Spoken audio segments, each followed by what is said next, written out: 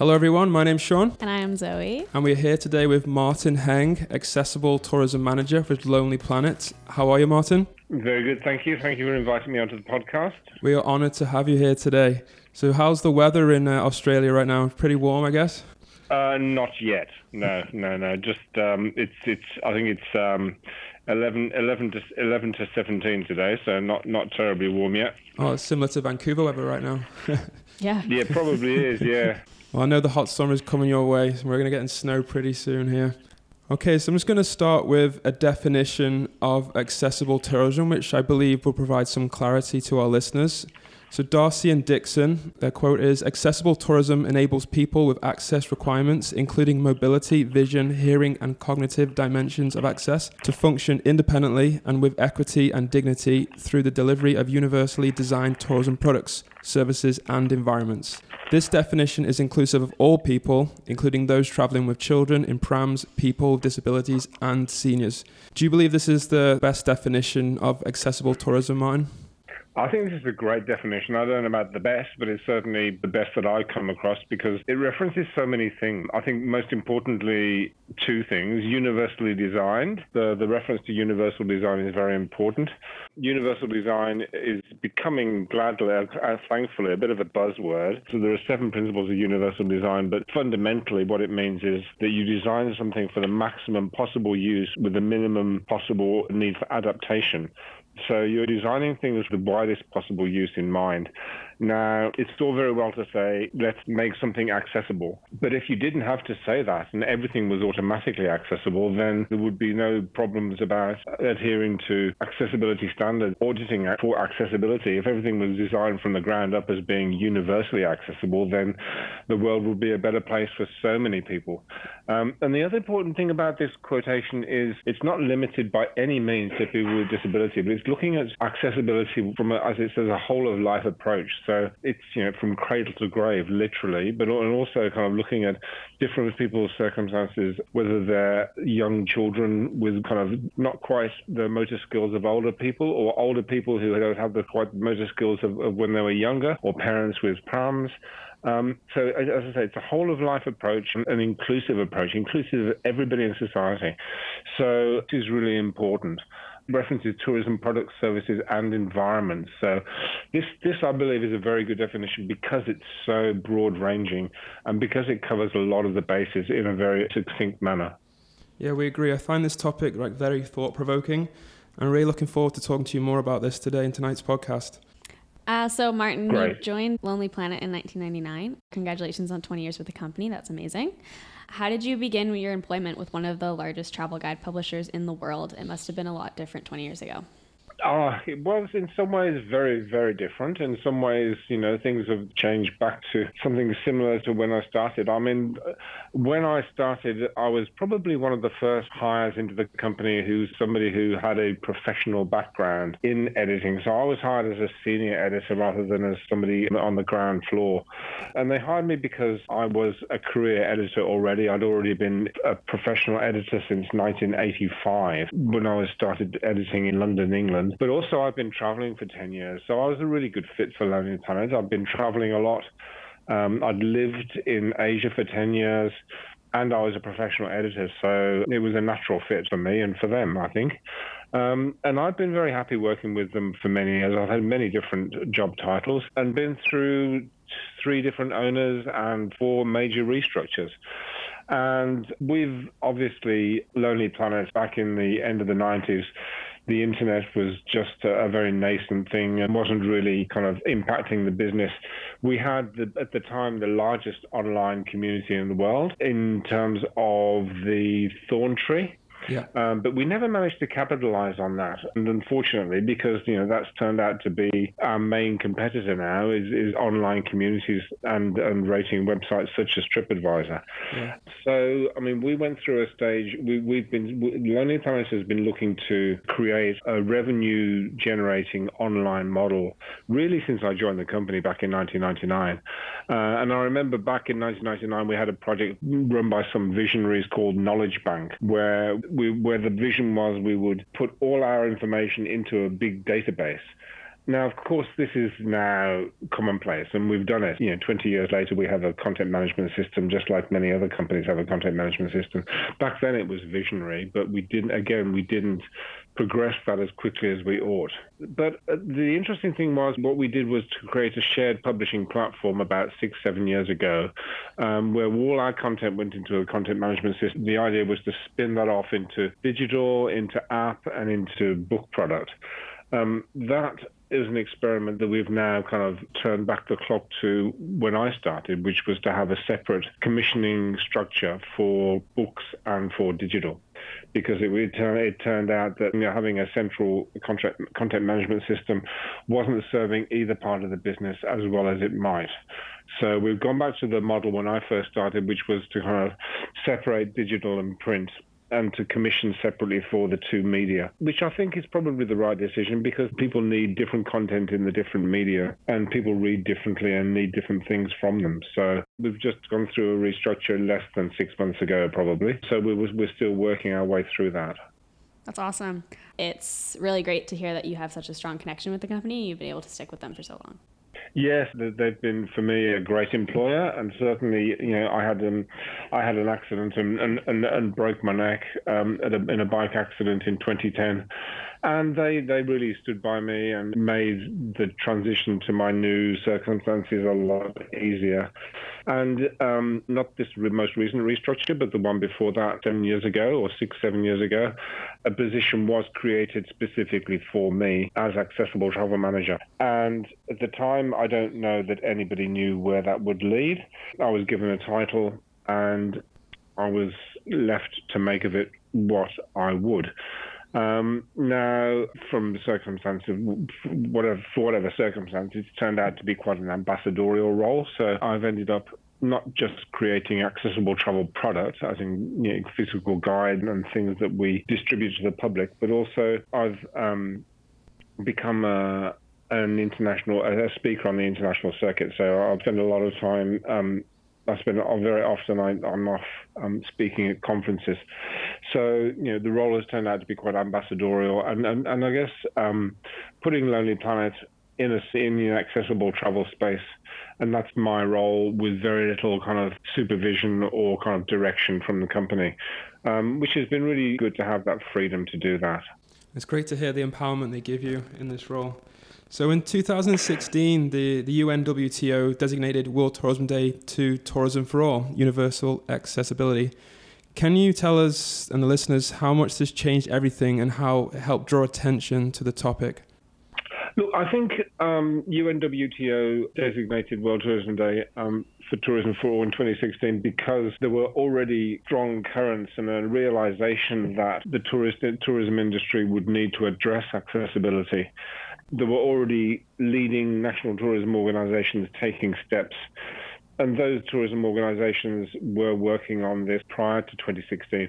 What 2016 did was, by such an esteemed and important body in tourism designating World Tourism Day to Tourism for All, to accessible tourism, was to further raise awareness. And I've noticed since then that the tourism industry more generally has sat up and taken notice. And certainly in terms of my speaking engagements, they certainly increased after that. And other very important tourism bodies are beginning to pay attention to accessibility in a way they didn't before 2016, such as the Pacific Asia Tourism Association, such as the Global Sustainable Tourism Council, such as IATA. All of these organizations are now including accessibility as a topic in their conferences and as a topic that they need to be addressing for the future of tourism. So it's very refreshing to hear this. This is good news. It is very good news. And it's good news not just for the disabled communities, but also for an aging demographic who would not necessarily identify as disabled, but who nonetheless have the same or similar access needs as segments of the disabled communities. Yeah.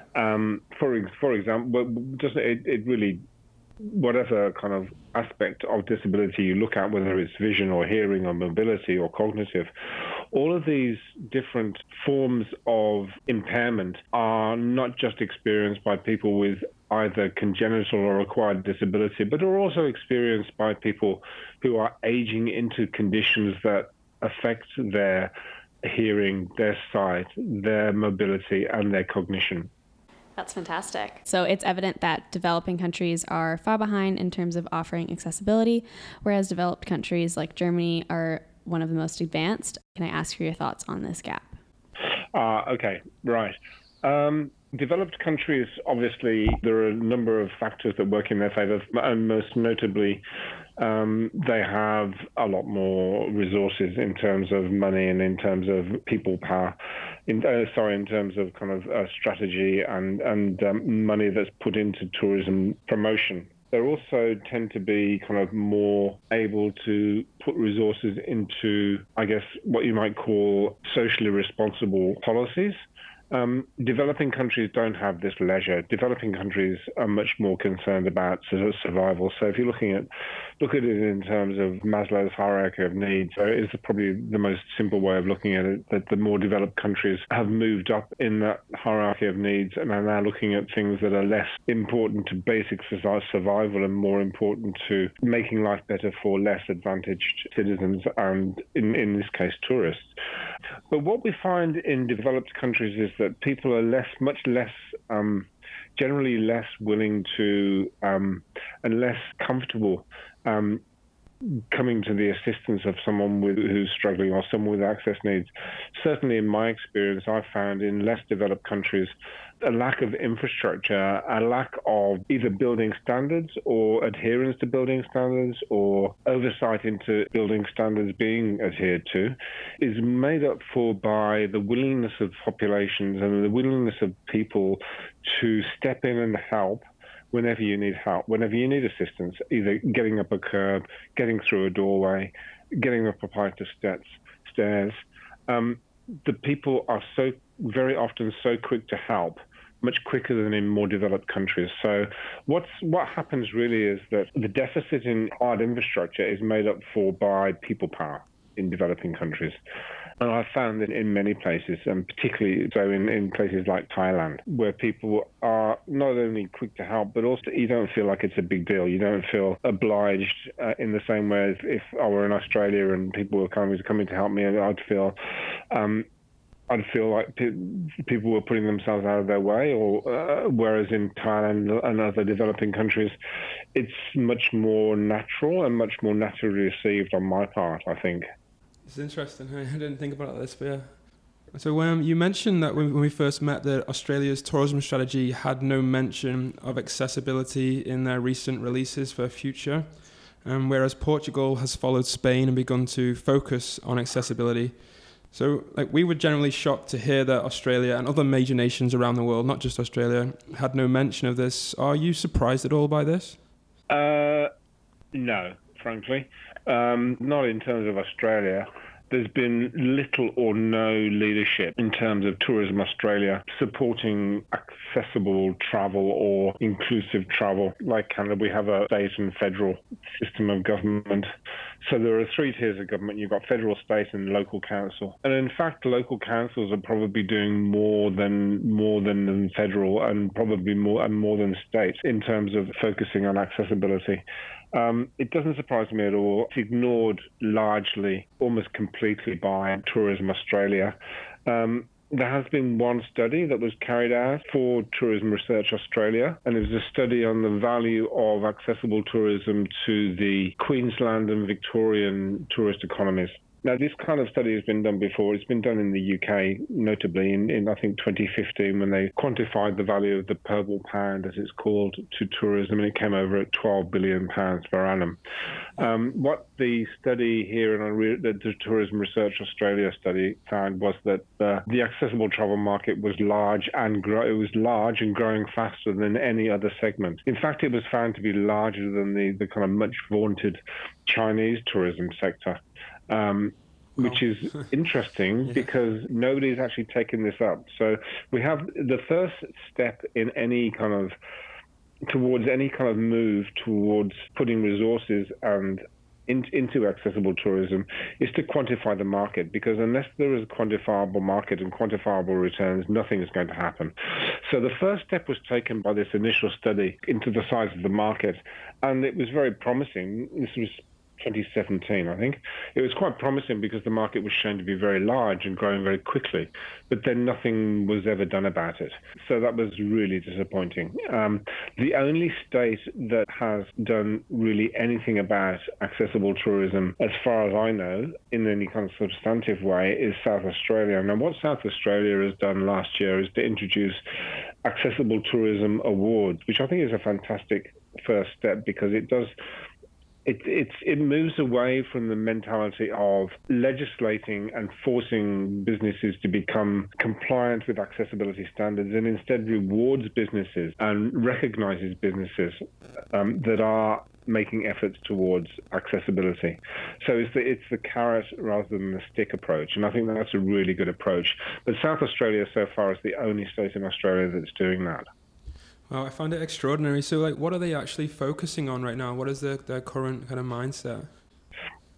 Australian tourism. Australian tourism has just released. They've just released their new campaign, which has created a lot of controversy because it's based around the word philosophy, with spelled PHILAUSOP,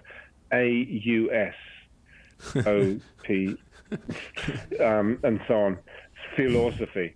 Wow. Which is a play on words, which people are thinking, if this is a campaign aimed at foreigners coming to Australia, many of whom's first language isn't English, how are they going to receive this kind of play on words that they don't really understand?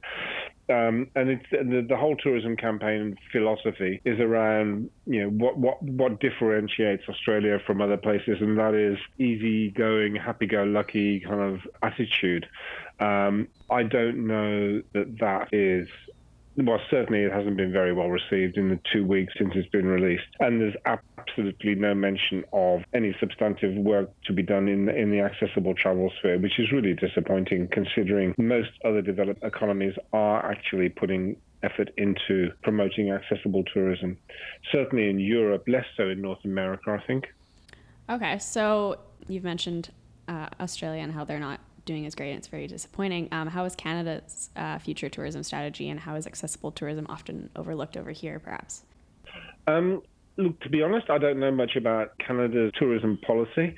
The only thing I know about Canada is that, similar to other countries in the world, such as the UK, such as Australia and the USA, it's actually the parks that are taking the lead in terms of making facilities more accessible. And I think particularly in British Columbia and Alberta, the parks are leading the way in terms of making their facilities and making the natural world more accessible to people with disabilities. And that's certainly the case in Victoria as well. Parks Victoria are doing more than any other body in the state towards inclusion. That's amazing, especially because you would think that it would be a lot harder for the parks to make it more accessible rather than maybe other destinations. How are they making them more accessible in all the parks? Well, they're running different kinds of programs, and they're also using programs that encourage people with disabilities to access their parks. And they're doing this in two main ways. And one of the main things, and really important, not just in parks, but in all areas of tourism, is they are providing information so that people can make up their own minds whether or not something, place, or an activity is suitable for them, because they have enough of information to be able to judge for themselves. I always say that there is no free choice without adequate information to make that choice on.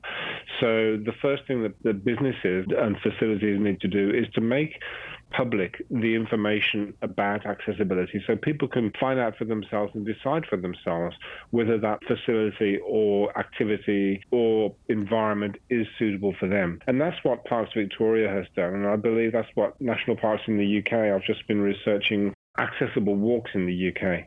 Now, every single national park in the UK has a section on accessibility, and specifically accessible walks. That's not the case worldwide, but I know that Parks Victoria have done something similar. Parks Victoria have audited a lot of to let people know where they have accessible parking, where they have accessible toilets, where they have trails that are wheelchair and pushchair or buggy friendly, and to let people know where they have accessible picnic facilities, what the surface is like in car parks, on trails, so that people can make up their own minds with the right information as to whether or not they can go somewhere. So rather than going somewhere thinking they might be able to enjoy the facilities and being disappointed.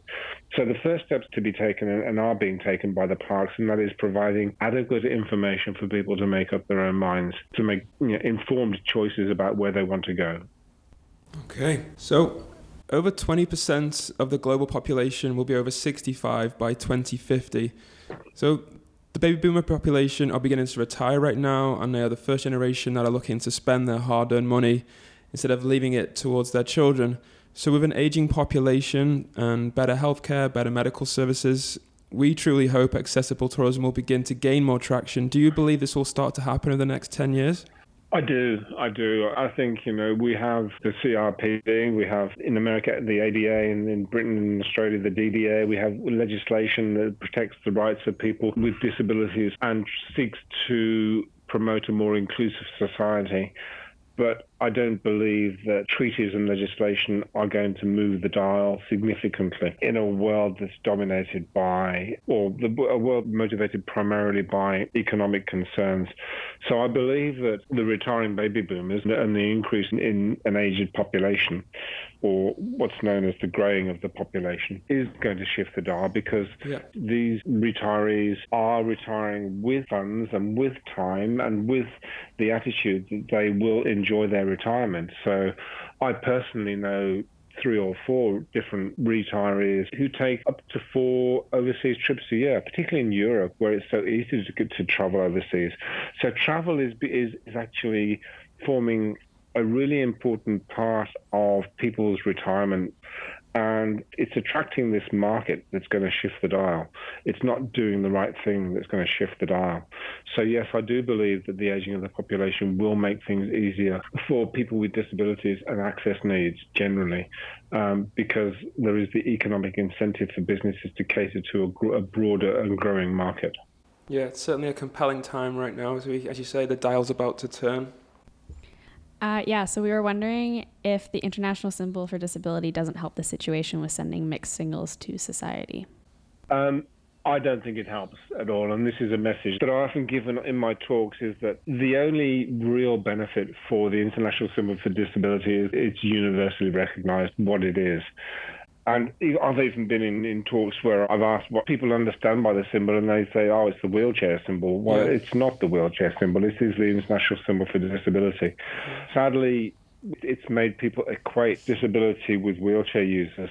On any study, whether it be for a national census or whether it be for tourism research purposes, the number of wheelchair users, or the percentage of wheelchair users as a percentage of the total disabled population, is always under 10%. It's usually quantified between 6 and 10%.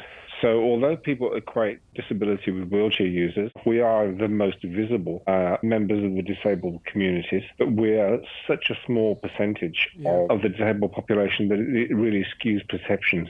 And the problem really with that is that when people think of disability, they think of wheelchairs, and then they think, okay, so how can we cater for people with wheelchairs? And it becomes an expense. So we have to put ramps in, we have to put toilets in, we have to make our premises all flat, step-free, barrier-free for wheelchairs. And therefore they ignore huge sections of the society who have other access needs, which can be catered to for a fraction of the cost and a fraction of the investment and a fraction of the effort.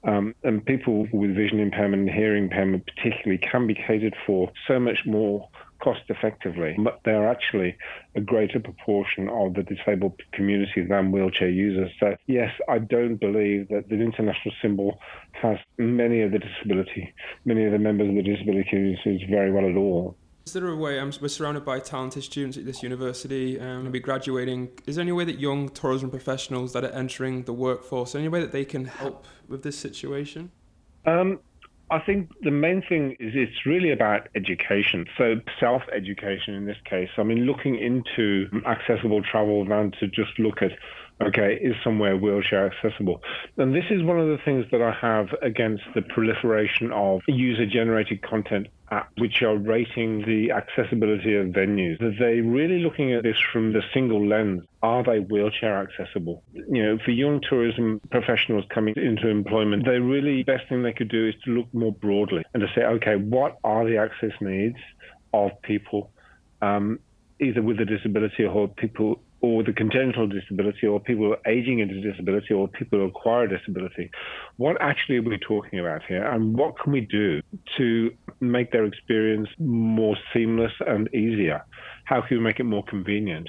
Whether it's providing better color contrast, whether it's providing large print black and white menus, things that are almost cost-free but make a huge difference. Whether it's being able to having better lighting so that people can read more easily, whether it's having more benches so people can sit down periodically when they're going around visiting a park. Things that are not actually that expensive but make a huge difference to a vast majority of people who are not represented by the wheelchair symbol. Yeah, this is very interesting. It seems to be like we need to be more strategic as students graduate and enter the workforce. We need to be like look to the future a bit more and be more smarter with our decisions. I think just looking at the market in a more clear-eyed way and a more informed way, rather than thinking disability equals wheelchair equals ramp. That's a very narrow kind of perception, but it's one, sadly, that many tourism businesses take on.